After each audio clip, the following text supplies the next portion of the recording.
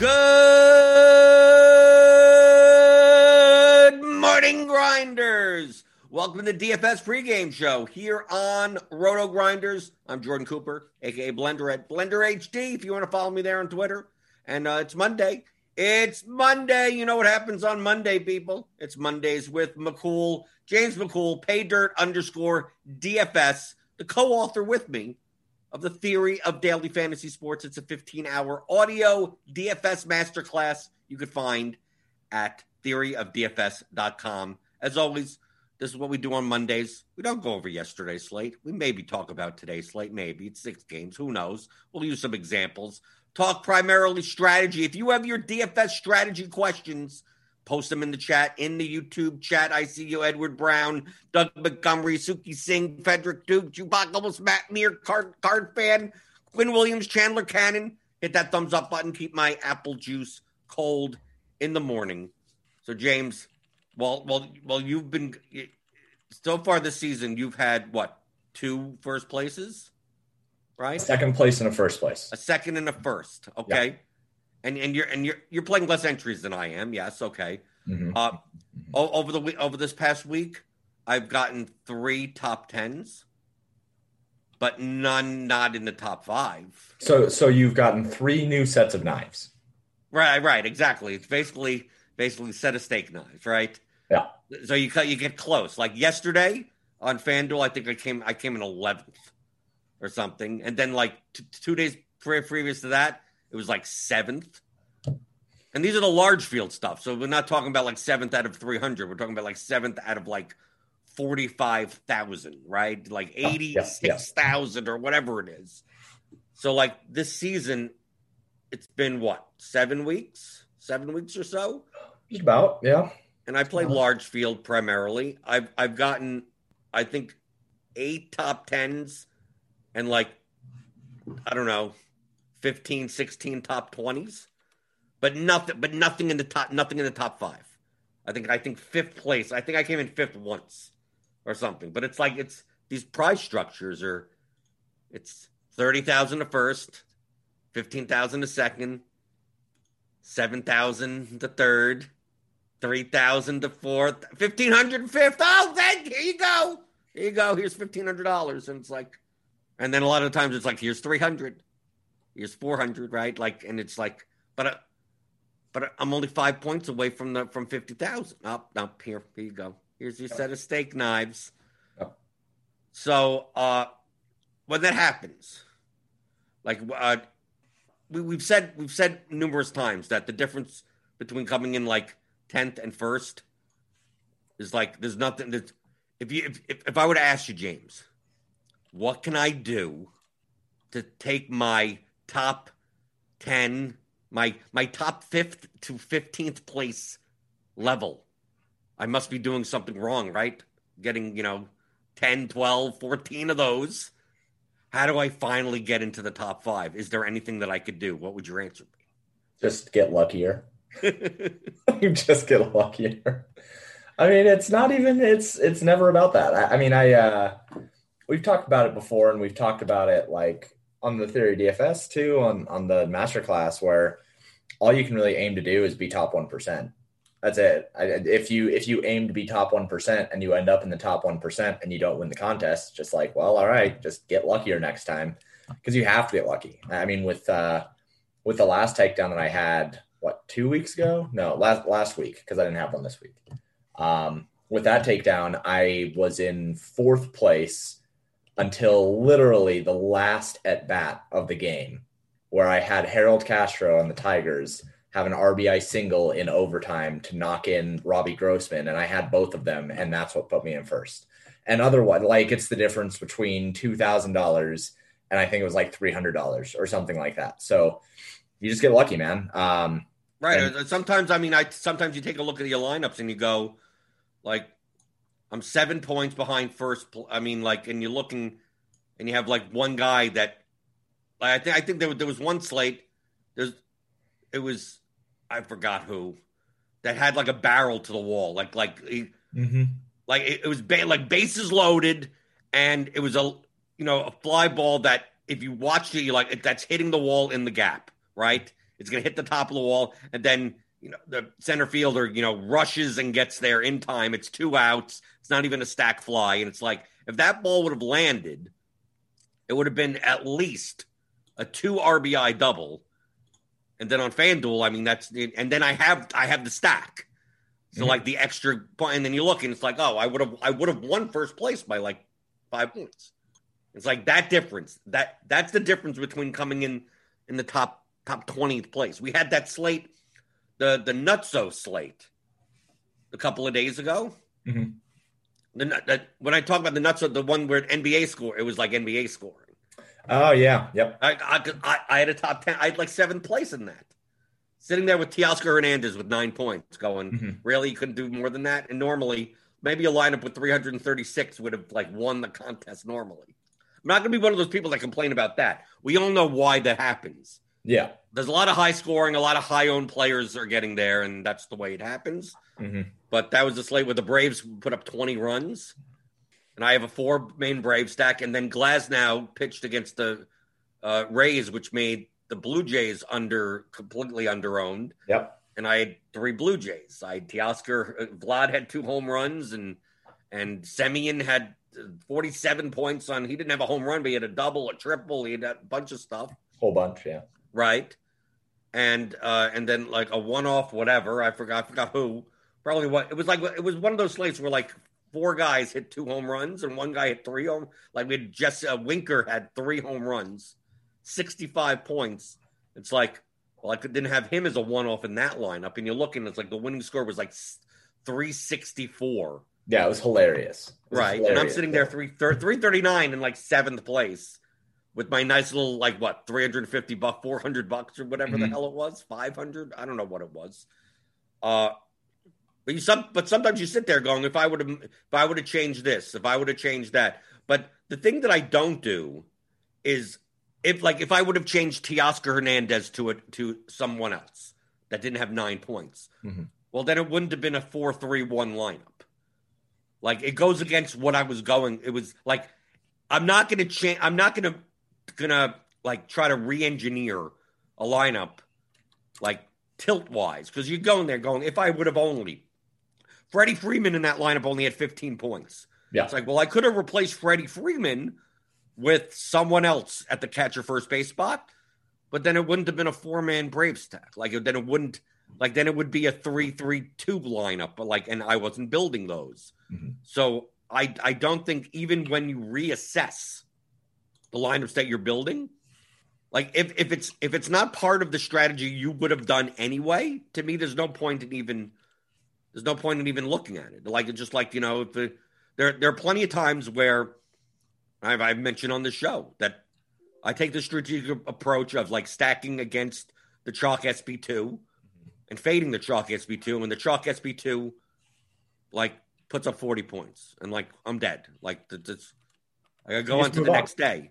But I'm saying like what? Oh, I shouldn't have done that.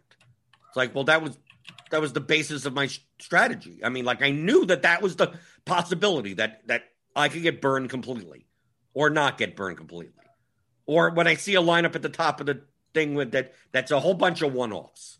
Right? It's 8 one-offs. It's 2 1 1 1 1 1 1 1 whatever. And I go, what was I going to do? I'm not playing those lineups. Like there's that someone got lucky and won. Same thing with the if I make a strategic, I'm not stacking this team. If I crossed them off the list and they put up 15 runs, like what would I have done? Was there anything? And I look at their ownership and they're overowned. I mean, like it still comes down to if the information that I have now, would I have still done the same thing? Like, and if the answer is yes, like what? Then I just lose that day, and that's it. Yeah, people struggle a lot with just saying that, like, oh, you just lose that day. People struggle with that so badly, and I see it a lot of the time, and like a lot lately, because lately the chalk has been doing really, really well. Like this last week, I can always tell if the chalk is doing well because I go and look at my roto tracker, and it's just like. So, like, the chalk has been doing really, really well for the last week, and people think, and they're like, oh, well, I should just be playing the chalk, or if I'd have just, stuck with the lineup where it was everybody who was over 30% owned, like, then I would have cashed, or, like, things like that. But It's that it's the idea of loss aversion and the idea of losses being more painful than wins. Like when you win really, really well, it for some reason in human psychology does not feel as good comparatively to when you lose even a little bit. Like people just are so averse to losing, but you have to lose a lot if you're playing the right way to actually win big GPPs. If you're playing large field GPPs, you should never be mad about the money that you lost in there because you're going to lose it 95% of the time. You should just expect to lose it on that. So people, when they lose, they look for all these reasons of like, oh, well, I could have done this. I could have done this. I could have done this. It's like most of the time, the vast majority of the time, the decisions that you made were probably fine. If you're playing the right way, if you're listening to smart people, like the decisions that you made were probably fine.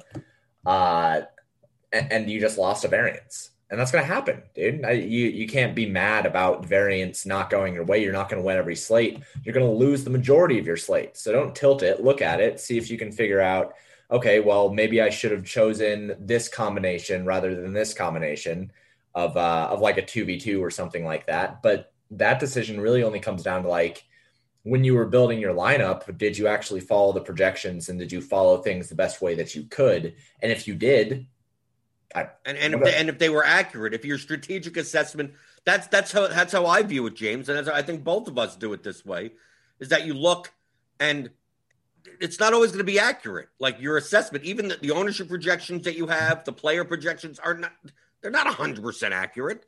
Sometimes you have to adjust. Sometimes you look and you go, no, this pitcher is going to be much higher owned. Mm-hmm. This pitcher is going to be much lower owned. Where something happens, we had that Velasquez get scratched type of thing. Oh my God, that was hilarious. And he was still 20% owned in contests, and I still lost that day. How was that? Oh, I got crushed that day, but like it was hilarious. But you have to assess at that moment, like, where's all this ownership going? And it was, right? Yeah. But what ended up happening, see, this is what ends up happening, though. Velasquez, like, I was over on Smiley on that slate, and I started jamming in Marlins. Because obviously, if people were playing Velasquez, the Marlins were going to be lower. Mm-hmm. But what ends up happening is that a lot of sharper players did that, and it made the Marlins the second most owned team on the slate, right? And it made Smiley jump from like 20% owned to 60% owned, because who else are you playing on that slate? And what we were talking about last week. Well, I look at my lineups and I go, these Smiley Marlins lineups are like now they're like.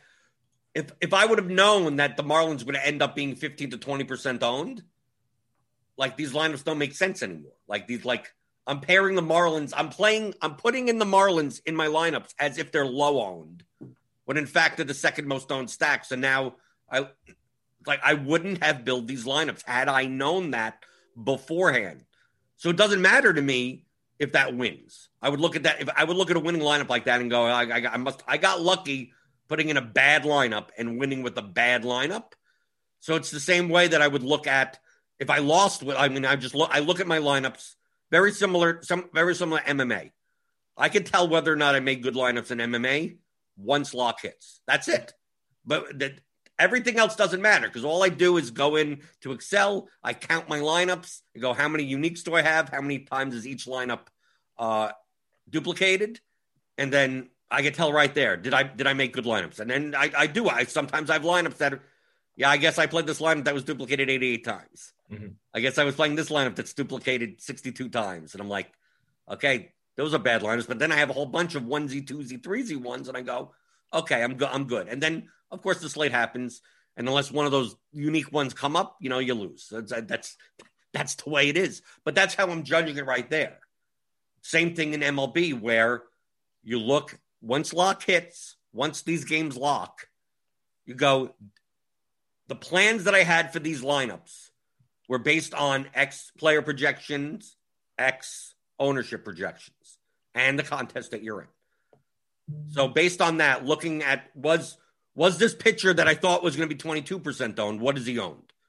Sometimes it happens the other way. Sometimes a pitcher that I think is going to be, 16% owned ends up 4% owned. And when that happens, I go, damn, I should have played more of him, right?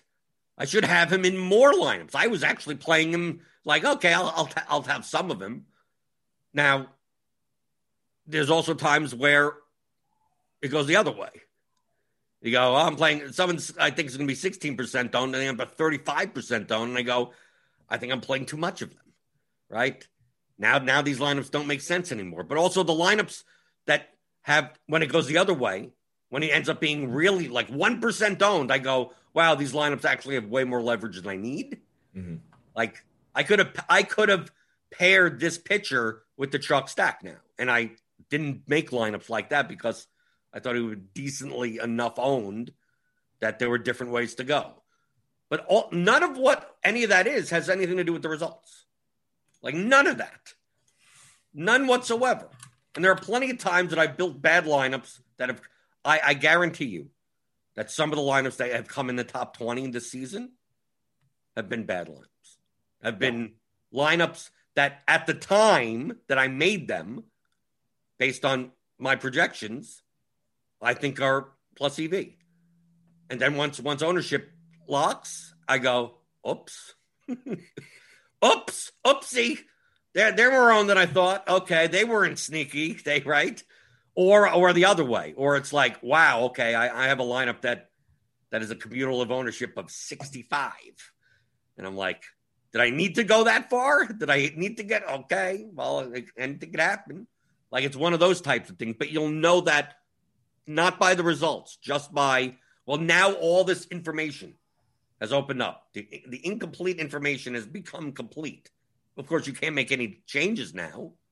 And now you look at the lineup and you go, well, based on this ownership and based on these players, is this a lineup that you would have made before the slate start? If the answer is yes, like, is there a reason to tilt? I mean, if you didn't make money, yeah. I mean, yeah, sure. I guess there's a reason, but I mean, there's no lot, like there's nothing that would have changed other than stuff that you can't control. Yeah, that's the big thing. It's just you can't get mad about the results, and people need to learn that, because getting mad about the results, like, what are you going to do? You can't control the future. You can only put yourself in position to take advantage of what happens in the future. And that's why you have to build lineups that are able to like have some sort of relative value and actually put you in the top 1% of contests, rather than building lineups that if everybody is right, now you get to cash in the top 15th percentile and like, congrats on maybe 2xing your money, maybe. And that's the problem that people have, is they look at the way that these slates come out. Like if the Rays are going to be 35% owned and the Nationals are projected to be like 30% owned, but they're up against Matt Harvey. So like, I already know that they're 45% owned. Things like that. If you pair the Rays and the Nationals together and you look at your lineup and you're like, okay, well, I have literally all of the chalk here. And then the chalk goes off. It's like, okay, that's good. But did you win? Did you end up like banking the contest because of it? Probably not. Not unless everything went your way and you had like a 1% pitcher and a 1% hitter that both like found their ceiling games on that. But even then, you're taking these contests where you have 30,000 people, 20,000 people, and you are having the same exposures as 30% of the field. You know what happens over the long term? You end up finishing 30th percentile in that field, because that's where all of the exposures are. That's where all of the ownership is. If you build lineups that have the same lineups as 30% of the field, then like you're just going to match 30% of the field. So right, on yesterday's slate, for instance, Juan Soto on FanDuel in the big GPP was 40% owned. Yeah, same on DraftKings. 40%. Yeah. It was a 10-game slate. Yeah. 40%. Hilarious. I know. You got a 0. Yeah. And the Nationals didn't, it's not like the Nationals did badly. No. The stack but you didn't need them to win the slate either. No, of course not. Yeah, the Nationals, no, of course not. But the fact that there's a 40% owned hitter on a 10-game slate, like you have to be willing. You go as far as X them out, but you don't have to. You just play them in less lineups. But you have to be willing to have. You have to have some conviction, ball, some chutzpah. That a 40% owned hitter is no matter who they are, is overowned. It's like no matter who they are, should be. Yeah, right. So you have to be willing to say, I'm not playing this guy, and if he doesn't put up a ceiling, because remember, even if he hits a home run, 14 points, I mean, you get 14 points from a lot of other people. So it's like, even then, that's not the end of the world because you could just replace it by someone else's home run, right? I mean, like, whatever. You have to say 40%. Like, if that guy gets a 3 or a 6 or a 0 or whatever, he busts 40% busts. Like, you before any points are even in your lineup, you automatically are passing. You're eliminating first place equity from like 40% of the field. And you have to be willing to, okay, if I'm not playing Soto, then who am I playing? Now you've eliminated 40% of ownership in your lineup. Now the options have opened up to you. But what happens, James, and we've seen it this year, you get Austin Meadows at 36% owned, and he double dongs, right, as a one-off.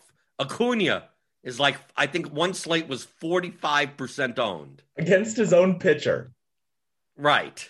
It was that slate. It was that slate where people were like literally going out of their way to play Acuna against their own pitcher because they're like, oh, well, you just eat the home run against your pitcher. It's like, you're insane. Yeah, but he did. It doesn't matter. But that's what I mean. People are scared. People get scared.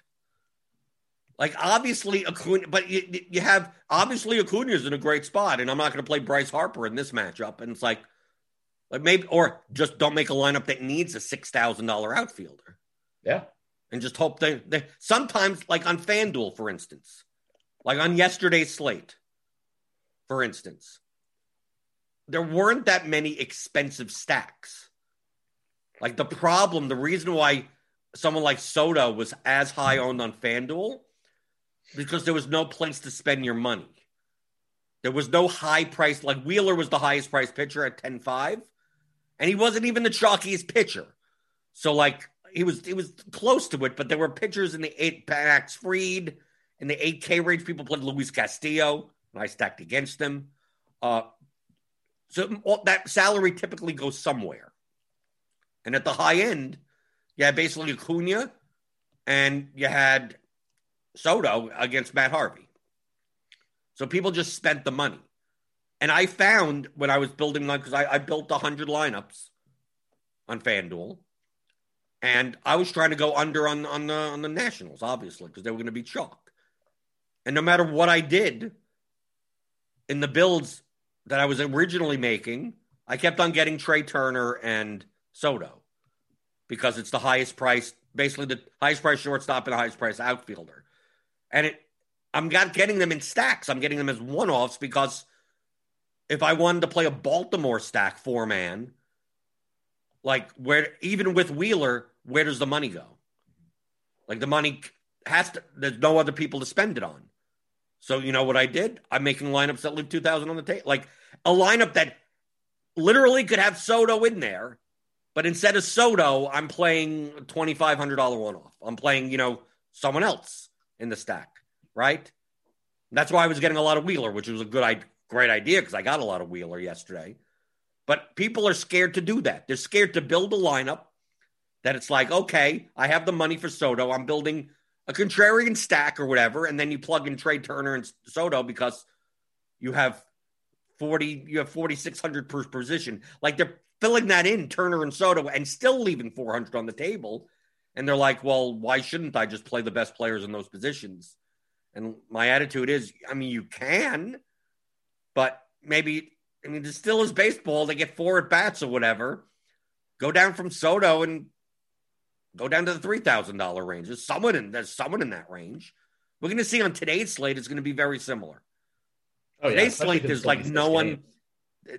Today's slate, there are pitchers to pay down for and no one, and players to pay up for, but they're in bad matchups. Like that's what's going to happen today.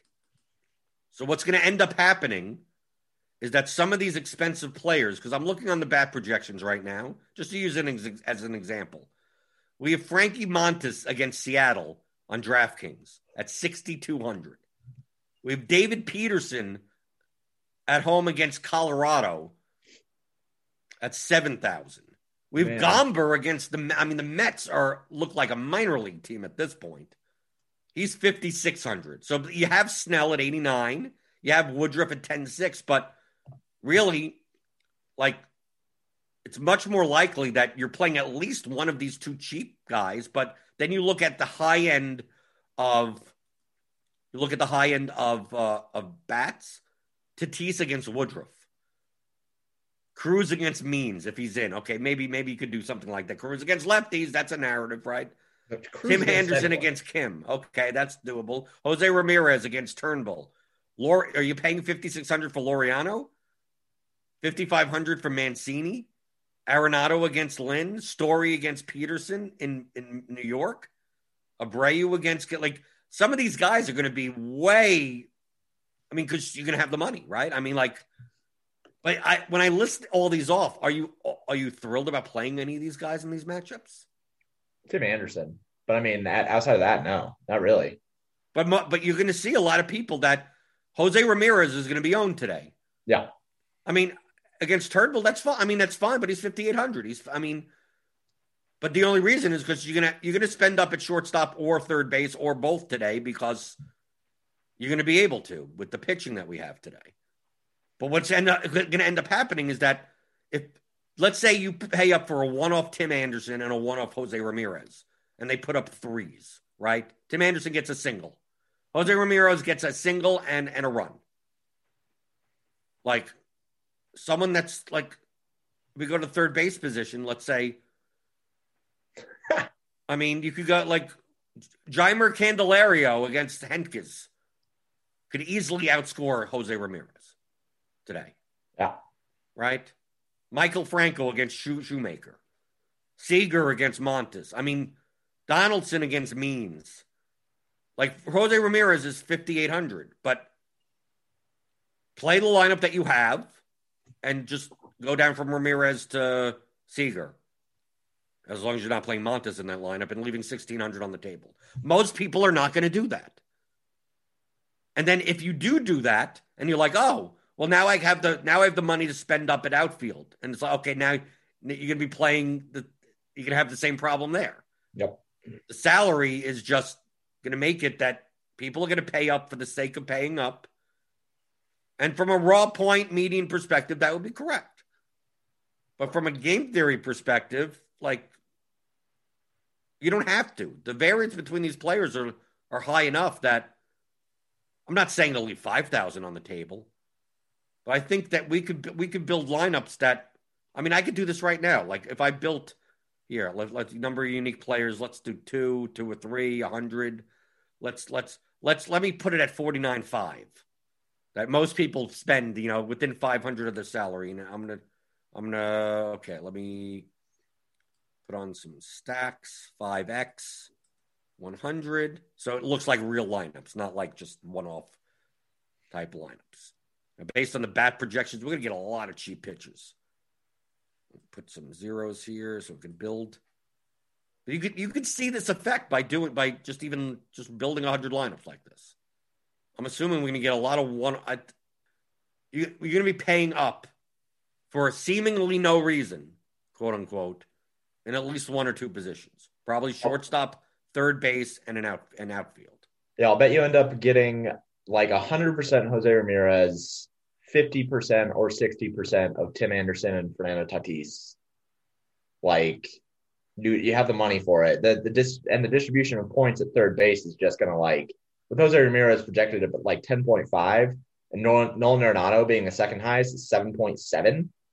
The optimizer is just going to force in Jose Ramirez, even if they're not Cleveland stacks. So, especially considering all of the pitchers, there were 3 pitchers under 7K projected for the same as the top projection on an expensive pitcher. So Woodruff was at like 19. He's the most expensive pitcher. And you're looking at the bat or your own projection? I was looking at the bat. I was just looking at what you were looking at. Right. I haven't ran my projection yet. So that, I mean, you're just going to get 100% of paying up at third base and shortstop. Right. And you get a lot of two cheap pitcher lineups. Yeah. Yeah. All right. Let's see what we get here. Okay. Let's see. Yeah. Jose Ramirez, 75%. Mancini, 66%. Austin, basically it's jamming in Orioles stacks. Right. We say the number one projected lineup is Montes Peterson, paying up for Garver, Mancini one off, Cruz one off, and an Indian stack. That's actually way less Tim Anderson than I thought that we were going to see. Well, it's putting in Tatis, because Tatis has more raw points. Yeah. Not by that much, but still 29% Tatis, 20% Anderson. Mm-hmm. Then we take a look at pitcher. We get Peterson, Montes, Snell, Lynn, Gomber. Right? Because even a pitcher, it's trying to spend, like it's just catcher. Severino, Mercedes, Hedges for the Indian stacks. First base, just all the Mancini, who's 5,500, but where are you spending the money? Even if you take a look at first place, but first base is kind of a dead zone. Second base, Cesar Hernandez, Stevie Wilkerson, because just trying to make Orioles stacks. And it's spread out, yeah. Right? And then in the outfield, Hayes, Cruz, Mullins, Santander, Luplo, Rosario, but then it's like Canha. It's I assume in order for me to make different lineups, I need to like lower my min salary because even pretty interesting that it's super heavy on the Orioles. Only because of raw points, right? Oh, so facing Shoemaker. Okay, attacking Shoemaker, but it's more of the once you put in, it's just trying to spend money. Like what stacks can you play? Right. So what it's doing, like a tiger stack, won't. I can't even spend the money. Right. And the only way that you can spend the money is to pay up. I mean, like the raw points from Trey Mancini and spending up means that you're going to get Baltimore stacks. The raw points and the price of Jose Ramirez means that you're going to get Cleveland stacks. Right. And that's why we see so much Orioles in Cleveland at the top of it, just for people. But if we limited ourselves, if I limited the Peterson Montes combos or Gomber or whatever, whoever's in there, and I was paying up more for Snell and Woodruff, then obviously you'd get cheaper stacks. Yep. You wouldn't be getting that. But to me, this is how you see. This is an easy way to see, like, oh yeah, this is the dynamics of the slate. And it's just like, oh, do you want to pay $5,500 for Mancini? Well, Mancini may end up being higher owned because we don't have ownership yet. You may end up being, if Mancini we have projected for a 6% ownership, it's like maybe not. Yeah. Because you're gonna have to. You don't have to spend the money, but most people spend the money, spend the salary, unless we figure that the expensive pitchers are going to go higher on than we think. Mm-hmm. But I think what's going to end up happening is that it's going to be an up and down pitching build. I don't think people are going to build the two. I think what's going to end up happening is that Snell and Woodruff or something like that. Snell, Lynn, Woodruff, like it's going to be one of those, and then one of Gomber, Montes, or Peterson. Mm-hmm. Like that's what it's going to go up and down, something like that. More likely. Yeah. I don't know. We'll see when ownership comes out. But this is what I mean by like building, like seeing what the lineups look like, see what the ownership could possibly be, and see which ways the field is going to go. Then hopefully you get you do this and you come in ninth place again, right? Like me, 12th place, 11th place.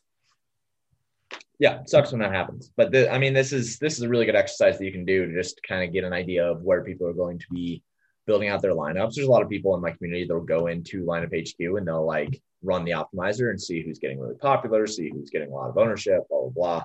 Because so many people use the bat projections, so many people use Lineup HQ, that it's a pretty decent proxy for where things are going to be. But like, for example of what we were talking about earlier, where when you were building out lineups, if you were to go in and like after doing what you just did, if you were to go in and say, okay, what it looks like is people are going to be spending their salary. So people are probably going to be playing Mancini, playing Jose Ramirez, playing Fernando Tatis, these kinds of things. You see this. And then a plan that you could make is, okay, what I think is going to happen is people are going to play probably some combination of Snell and one of these cheap pitchers. They're going to play Indian stacks probably, or Orioles stacks, because they need to be able to spend the money, and the raw points are going towards Jose Ramirez, Trey Mancini, these guys.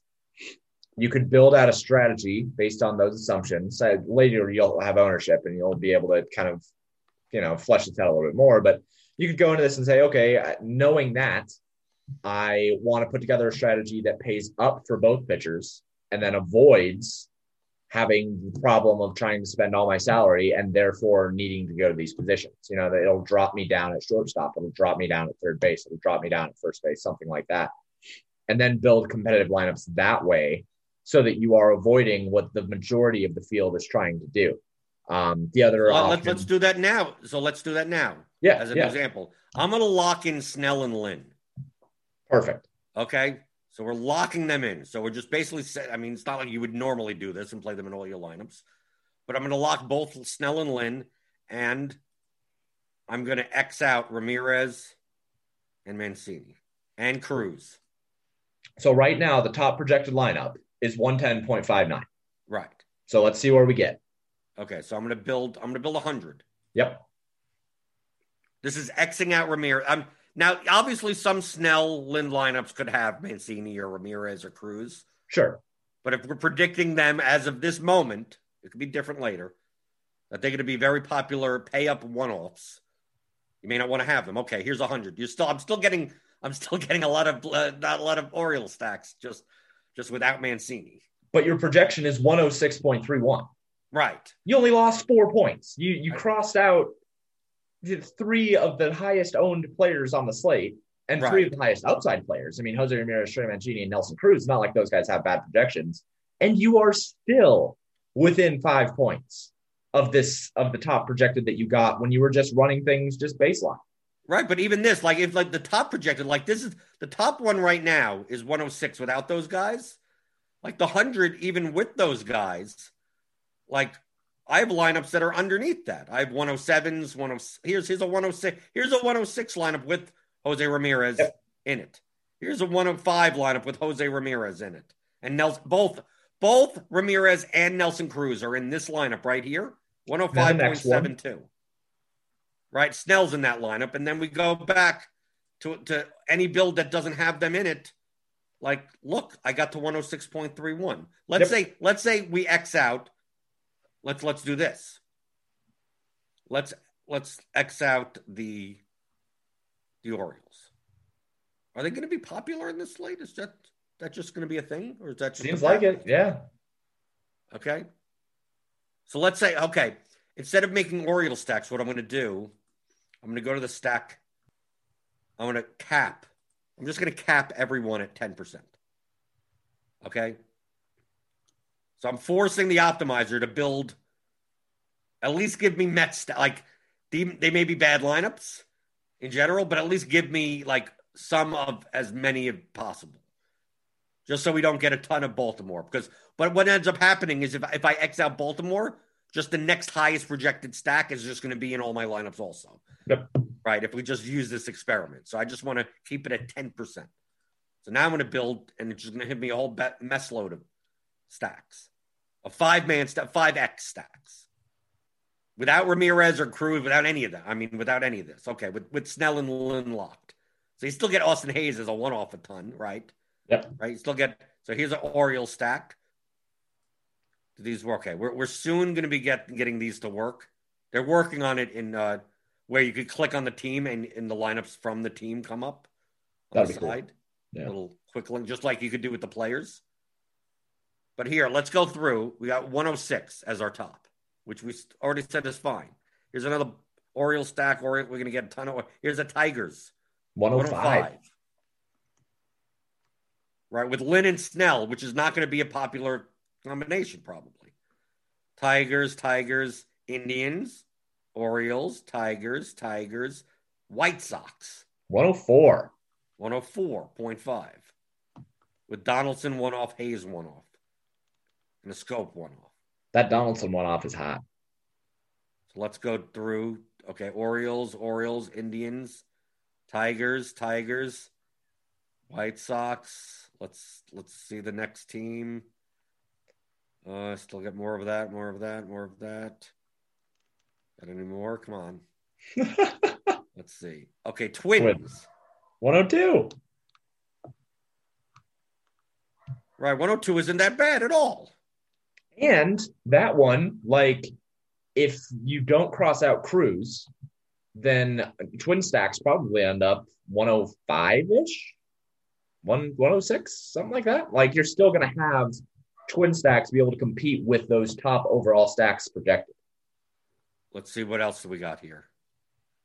Twins, Tigers, Indians, Twins, Indians, Padres against Woodruff. 102 median.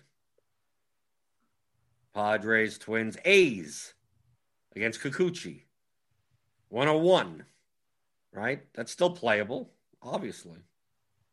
Padres, Twins, Mariners against Montes, which obviously that's going to be a leverage stack. 101. And Tatis against Woodruff. Pretty good. And a two-man Tigers. 101. Let's go down further. Let's see. We're down to 100. Here's a Met stack. 1, 2, 3, 4, 5. If you did Peraza, VR, McCann, Maven, Smith, Mullins one off Tatis, Jose Abreu with Lance. Like this is a contrarian lineup. Yeah, it right? is. Yeah. Contrarian Lynn and one Snell, word. which means you're not playing any of those cheap pitchers. The one-offs are, Abreu, Tatis. Mullins is whatever, but like here's the lineup. It's off of the top projected 5-man optimal using everyone in the player pool with not locking this in and leaving all the Cruz, the Ramirez, and Mancini in. That lineup is 110. Yeah. This is 99.5. 10 points in baseball is what?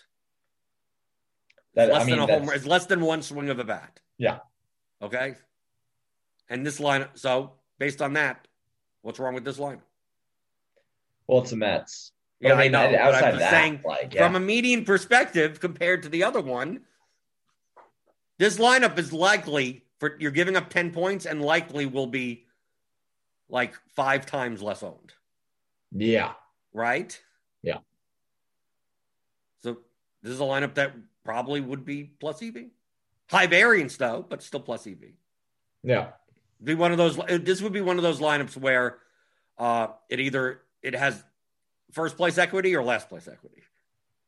So if you were playing 20 lineups, if you're like, I'm going to play 20 Met stacks, well, be prepared to lose it all. Or win, like it's like the EV. People don't understand the difference that the distribution when it comes to expected value. Like 2 lineups could, for instance, this lineup, if we played this slate out 10,000 times, this Met stack lineup could have the same expected value as this Orioles lineup up here. Same from a monetary perspective. So you run it out 10,000 times. This lineup up here comes in first place probably slightly less often, but also comes in the top 10% way more often than the other lineup.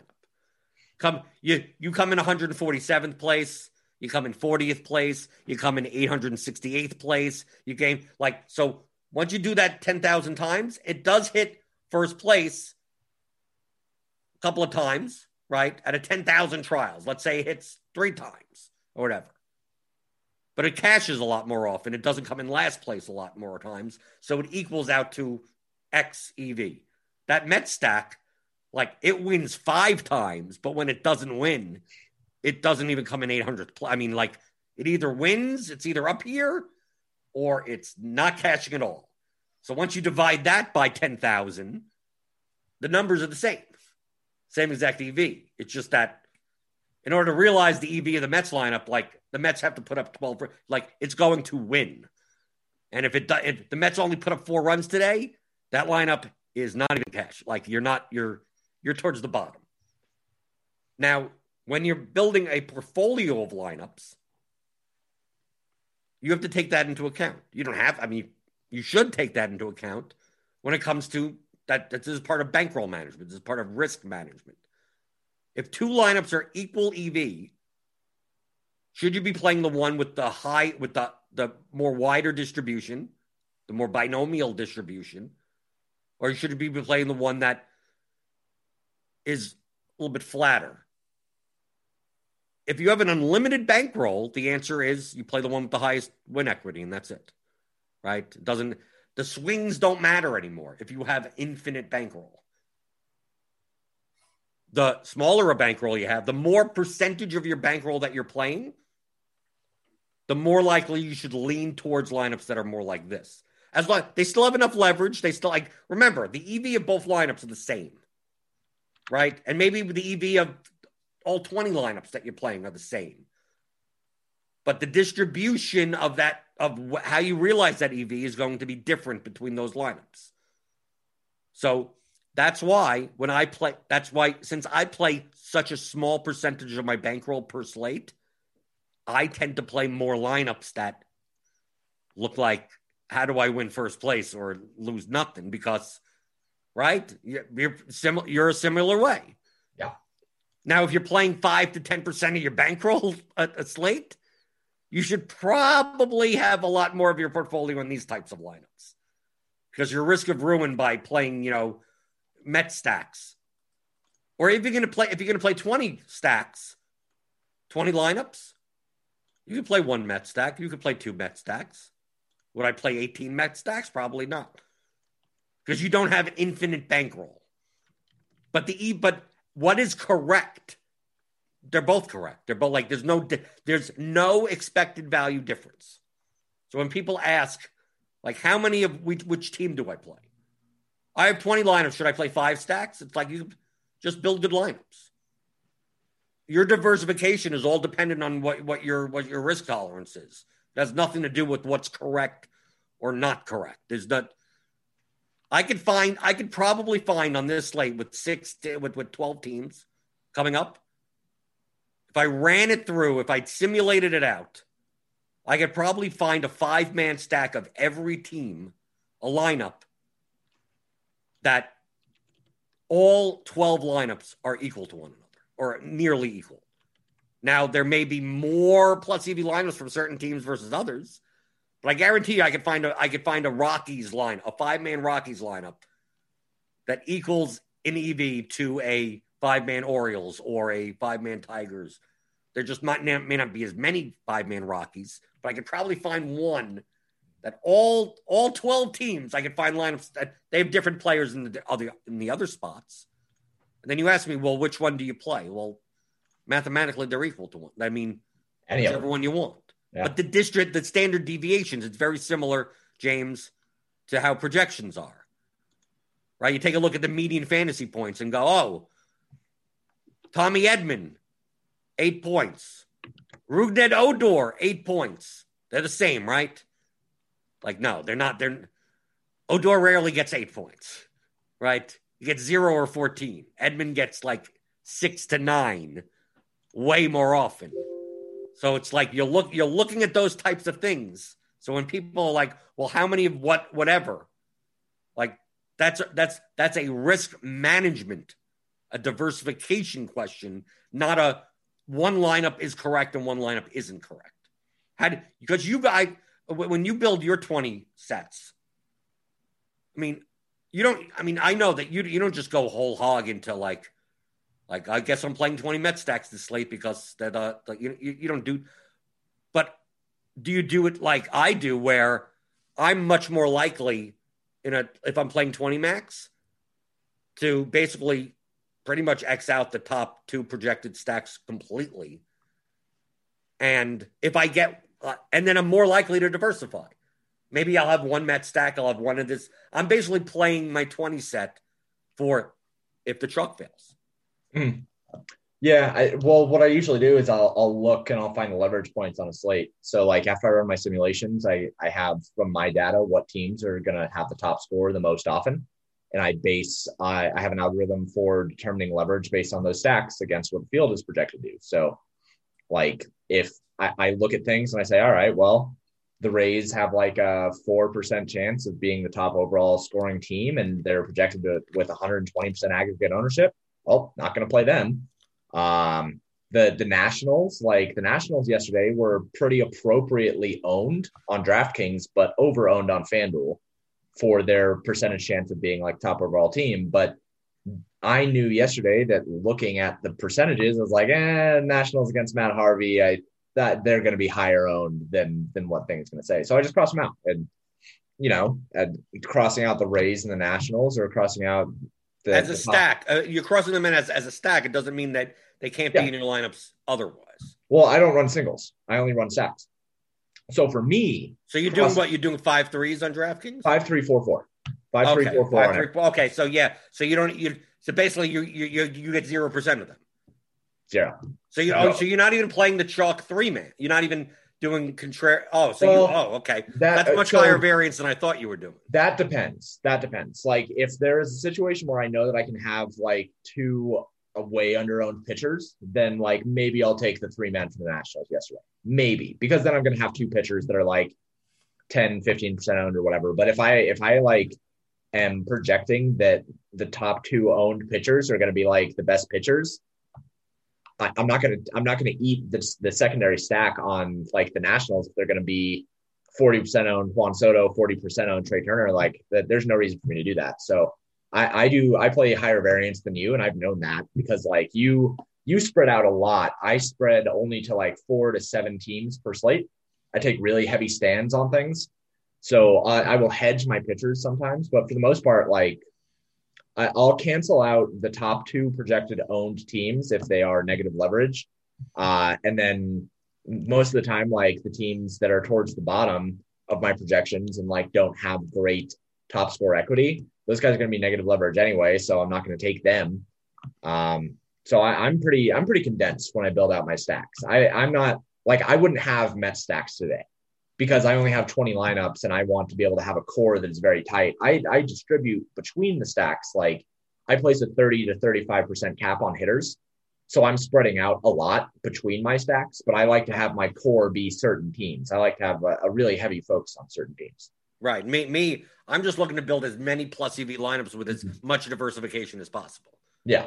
So I'm much more likely on this slate. Like it's a 6-game slate. I'm playing DraftKings today, not FanDuel, because DraftKings has the $12. Whenever DraftKings lowers their entry fee over there, GPP, I play on DraftKings because FanDuel. I mean, I actually think FanDuel's easier. I think FanDuel's softer. But I go back and forth. I could do both sides, but on a 6-game slate, I'm not going to invest all the money on a 6-game slate. I'd rather do it on a much bigger slate. But today on DraftKings, I mostly play 5X. And which means that if there's chalk one-off hitters, I just cap them individually. And I don't mind playing I don't mind like I'm going to be playing 100 lineups. Like I don't mind playing some chalk 5-man stacks. And if there's 12 teams on a slate, most likely I will have a stack, at least one lineup with a stack of every team. Like I would most likely. I don't know. I don't. Is there any team that I'm willing to X off today? Like just looking at the player pool. Against I'm not sure. Pitchers? Like let me take a look. Let me take a preliminary look at the stack projections. Let's take a look. And this is only early. This is, I mean, who knows what gets changed. So I'm going to take a look at the stacks page for DK. I'm going to take a look just at ceiling. Oh, wow. The Rockies are low. The Rockies, the Mariners, and obviously the Mets. But the Mets aren't as low as some of these other teams. Yeah, maybe I don't play the Rockies. Maybe I'm just playing a lot of David Peterson today. Yeah, I just ran projections. I'll see. I mean, like just off the top of my head, I think probably the Brewers and the Rockies would be low, but I'll see here in a second. Right, but this is what I look at. I go, it depends. Like for me to play the Rockies on the slate, David Peterson would have to be super chalk. Right. If he's not going to be super chalk, then I see no reason to play the Rock. That their ceiling projection is so low in comparison to other teams on the slate that the only way that I can make up those points is in relative value to David Peterson. So to me, same for Frankie Montas, same for Seattle. So now Seattle at least They get a little bit more. So we're getting up a little bit closer. I have the Rockies with a 24% chance to score 0 runs. It's second worst. Score 0 runs. Score 0 runs. 24% chance. The Padres, I have it at 25.8% chance. Oh. So I would be my projections very much respect Brandon Woodruff and that Brewers bullpen. So that would be me. I wouldn't touch the Rockies with a 10-foot pole most slates. So that doesn't surprise me. But yeah, but I'm not. The point that I'm trying to make is that I look through and I go, okay, Peterson, Montes, like the Mariners against Montes project very poorly. But anything can happen in baseball. So like I'm more interested in the lower ceiling teams when the pitchers are going to be owned. If the pitchers are not going to be like the Mets, to me, those are the teams on this. The worst teams on the slate are the Mets, the Mariners, and the Rockies. Now, if Gomber, Montes, and Peterson are the cheap, those 7K or below pitchers, the SP2 types. If this so for instance, let's say Montes ends up 45% owned, Peterson 15, Gomber 10. You know what that means? I play a ton of Seattle. Yeah. But I don't play Rocky stacks or Met stacks. So it has nothing to do with me playing which team do I think is going to do better. It's which team gives me more relative value against the field. It would be Montes against Montes. Doesn't mean I don't play Montes. I may have Montes in some other lineups. Now, if it's the other way around and Peterson's 45% owned, Montes is 20%, and Gomber's 10%, then it looks like I'm playing Rockies today, right? Because I get relative value on David Peterson. Now, here's the interesting part. What happens if it's 20% Gomber, 20% Montes, and 20% Peterson? It's quite possible I don't play any of those stacks. Because the pitchers, none of those three pitchers are owned enough for me to make up the relative value of playing them. So it's more likely that if they're all 20% owned, that I just play a lot of those pitchers. That I'm playing a lot of lineups with two, like I'm playing Montes Peterson lineups more than that. So really, this choice that I'm going to make on the bottom here of these 12 teams on whether or not I'm even going to have them in my player pool at all comes down to the pitcher ownership against them. Because I need to make up that projection somehow, right? If I'm going to take on a team that has a 17-point lower ceiling than the top team on the slate, how am I going to make up those 17 points? Well, in relative value, by it being against, if it's against a chalk pitcher, then every point I get, my 3 points that I get are actually 5 points against half of the field because, Montes is getting -2 on every run that I get. So now I'm able to spread, I'm able to split the difference with, 40%, 50% of the field. But all this type of stuff is in the Theory of Daily Fantasy Sports. So we're going to check out the course, theoryofdfs.com. But this is the application of it. But I mean, I'm doing the same process as you, James. Just my process, I guess, is a little bit more manual. I mean, yeah, I tried to make it so that all of my stuff just runs by itself. So but you're good at this. See, I can't do that. Yeah, no, I understand. But I mean, I do the same thing that you do. I still look at how many points I expect teams to score. I look at home run projections. I look at, overall team projections. I look where the value is. I see the Tigers are the top of my 8+ runs metric right now. And I'm like, okay, well, that's always fun. So I look at the same stuff that you do. It's just that it's in a different format. It's maybe in percentages instead of raw points. I could bring that up. I mean, we don't have that screen available yet. Right. Yeah. But you'll get that. The RG, but it's not the back projections that they use for that. But yeah, but it's the same. I'm doing the same. We're getting to the same place. Right. Yeah. It's yours is just a little bit more automated. Yep. Me, I do it much more manually. It's because you're an old man. No, it's not because I'm an old man. No, it's because you're a boomer. No, well, I know boomer program. I don't know any learn. I need to learn. This is what what you're telling me is that you know boomer programming and that you do manual boomer things and that I'm not a boomer. Sounds like you're a boomer. I'm a Gen X. I'm not even close. My parents are boomers. No, I just always found James that I've always learned programming based on what I need to know. Mm-hmm. So it's like I need like back in the day where I was doing, SQL and Perl and stuff like that. JavaScript, obviously, that's not a programming language. Neither is SQL, but whatever. Is it worth me learning Python? Is it worth me learning R if I can accomplish what I can accomplish like without that expertise? No, the reason why you learn it is if you want to move past what you currently are able to do. Right. And if you're fine with where you're at, then you don't need to improve that. Like, well, I should be looking to improve it. It's just that I need to get the background information of just even how to program. Right? It's just like my Excel. Like I know the basics of Excel. Know how to make a graph. Right. I know how to make a graph. Right. I know how to, I'm going to put something in this column and it's going to compute depending on whatever. And also I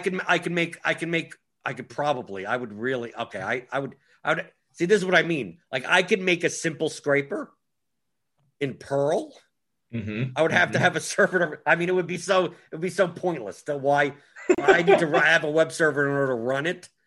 And then just have to brush up on my regular expressions.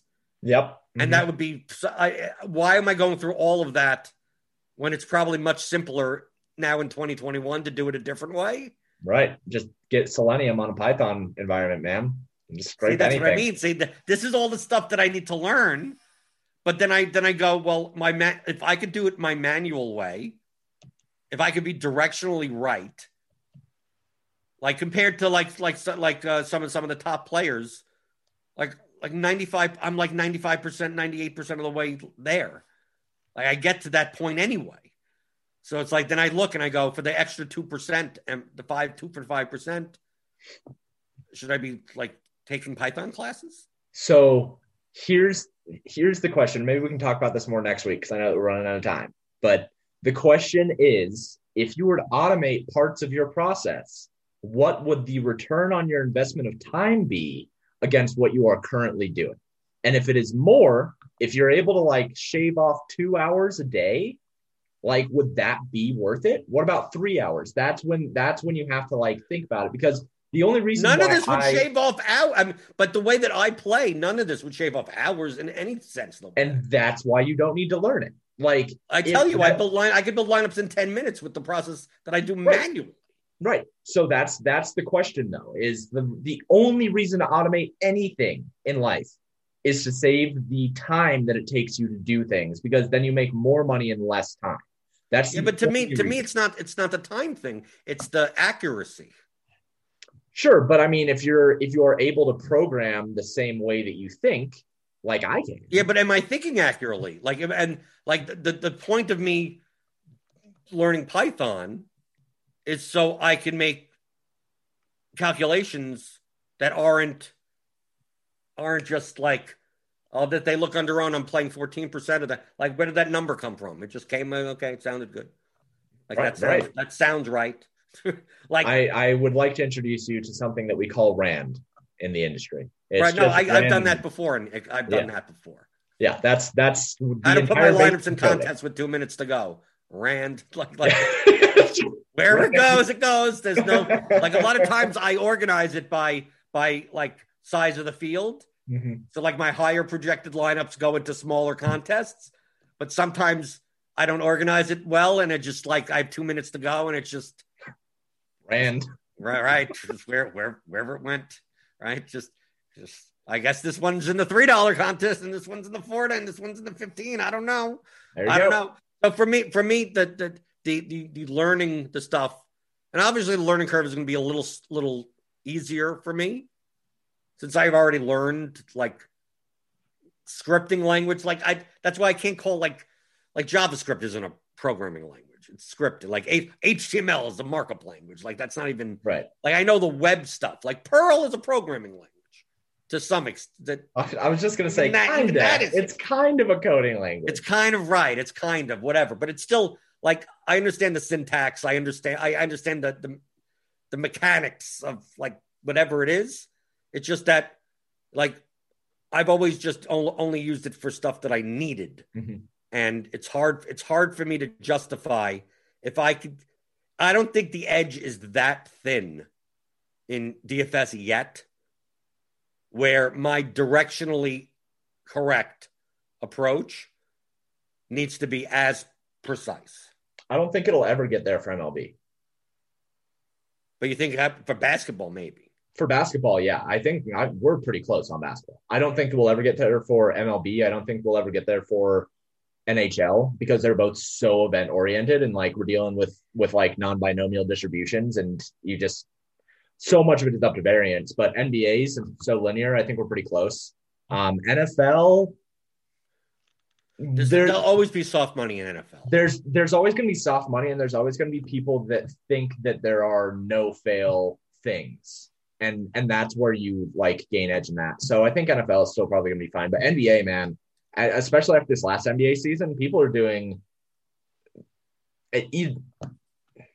I don't even want to talk about NBA. Well, let's just get to the playoffs and like we'll figure it out before next year. Didn't Tibbs what happened yesterday with the Knicks? I don't know, dude. I don't know. He plays these guys like 7 million minutes a game, and then like not in the playoffs. No, yeah, and Snyder doesn't want to play his guys' playoff minutes either. And Budenholzer's never going to play Giannis 40 minutes, and like these kinds of things. And you think that you should be able to project what a coach is going to do, and especially Tibbs. It's so stupid, man. Like NBA, the frustrations of NBA come directly from having to get inside the head of coaches, and you just can't. And that's where the main frustrations come. It's such an annoying sport.